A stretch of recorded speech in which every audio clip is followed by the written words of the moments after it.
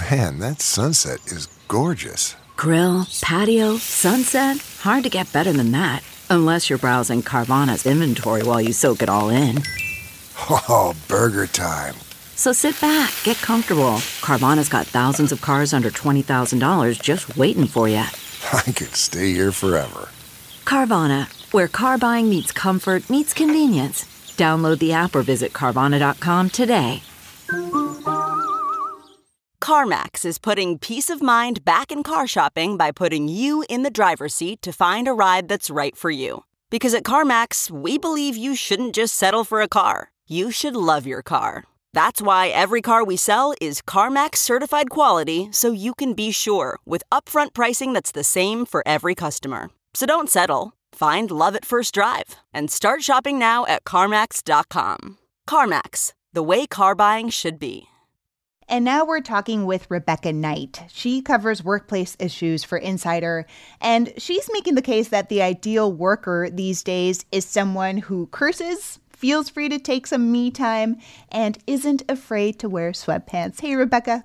Hi. Thanks for having me on the show. You're welcome. So who the is this ideal worker? It is you and it is me, Rebecca. It is a lot of people right now. We used to have this idea, researchers called it the ideal worker, and this is someone who put in the longest hours, responded dutifully to the boss's call, and clung to this rigid image of professionalism. But now, many decades and one global pandemic later, we know that things are different. People wear sweatpants, they slack off from time to time, and they use some salty language. So you've done a lot of research into how what you wear for work affects your productivity. What have you found most interesting about that? There's a lot of past research that shows that what you wear does affect how you feel. So, for example, they did a study where they had people wear a white coat, which is, of course, the uniform of a scientist, and those people did do better on cognitive tests. People who would wear a power suit, a business suit, did better in negotiations. So we have this idea that when you wear clothes that make you feel powerful, you do your best work. Well, a new study by some researchers at Columbia looked at what people were wearing during the pandemic when so many knowledge workers were working from home, and they found that the people who were most engaged were wearing sweats. They say is that it's because when you're in an environment where you're supposed to feel comfortable and casual, when you're at home, it's your safe space, wearing what makes you feel like yourself is what brings out the best in you. When you feel like yourself, you can do your best work. A lot of the points you make in your article boil down to employees feeling like they belong at work, right? Like in all their imperfections. Why does that matter so much to us?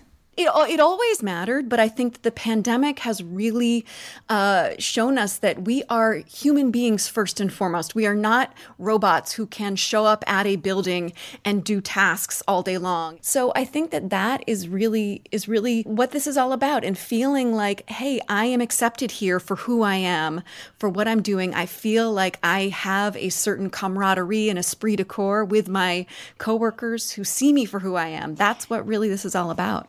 Rebecca, are Black and brown employees allowed the same freedom? Because we know that a white employee in sweatpants is perceived differently than a Black employee in sweats. The short answer is no.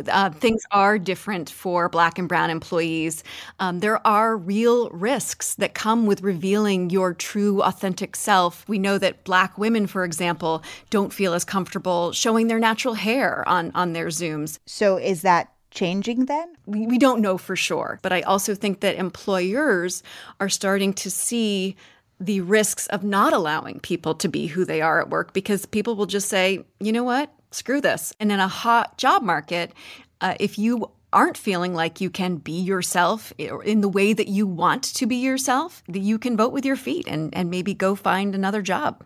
What are you wearing, Rebecca, if that's not too forward to ask?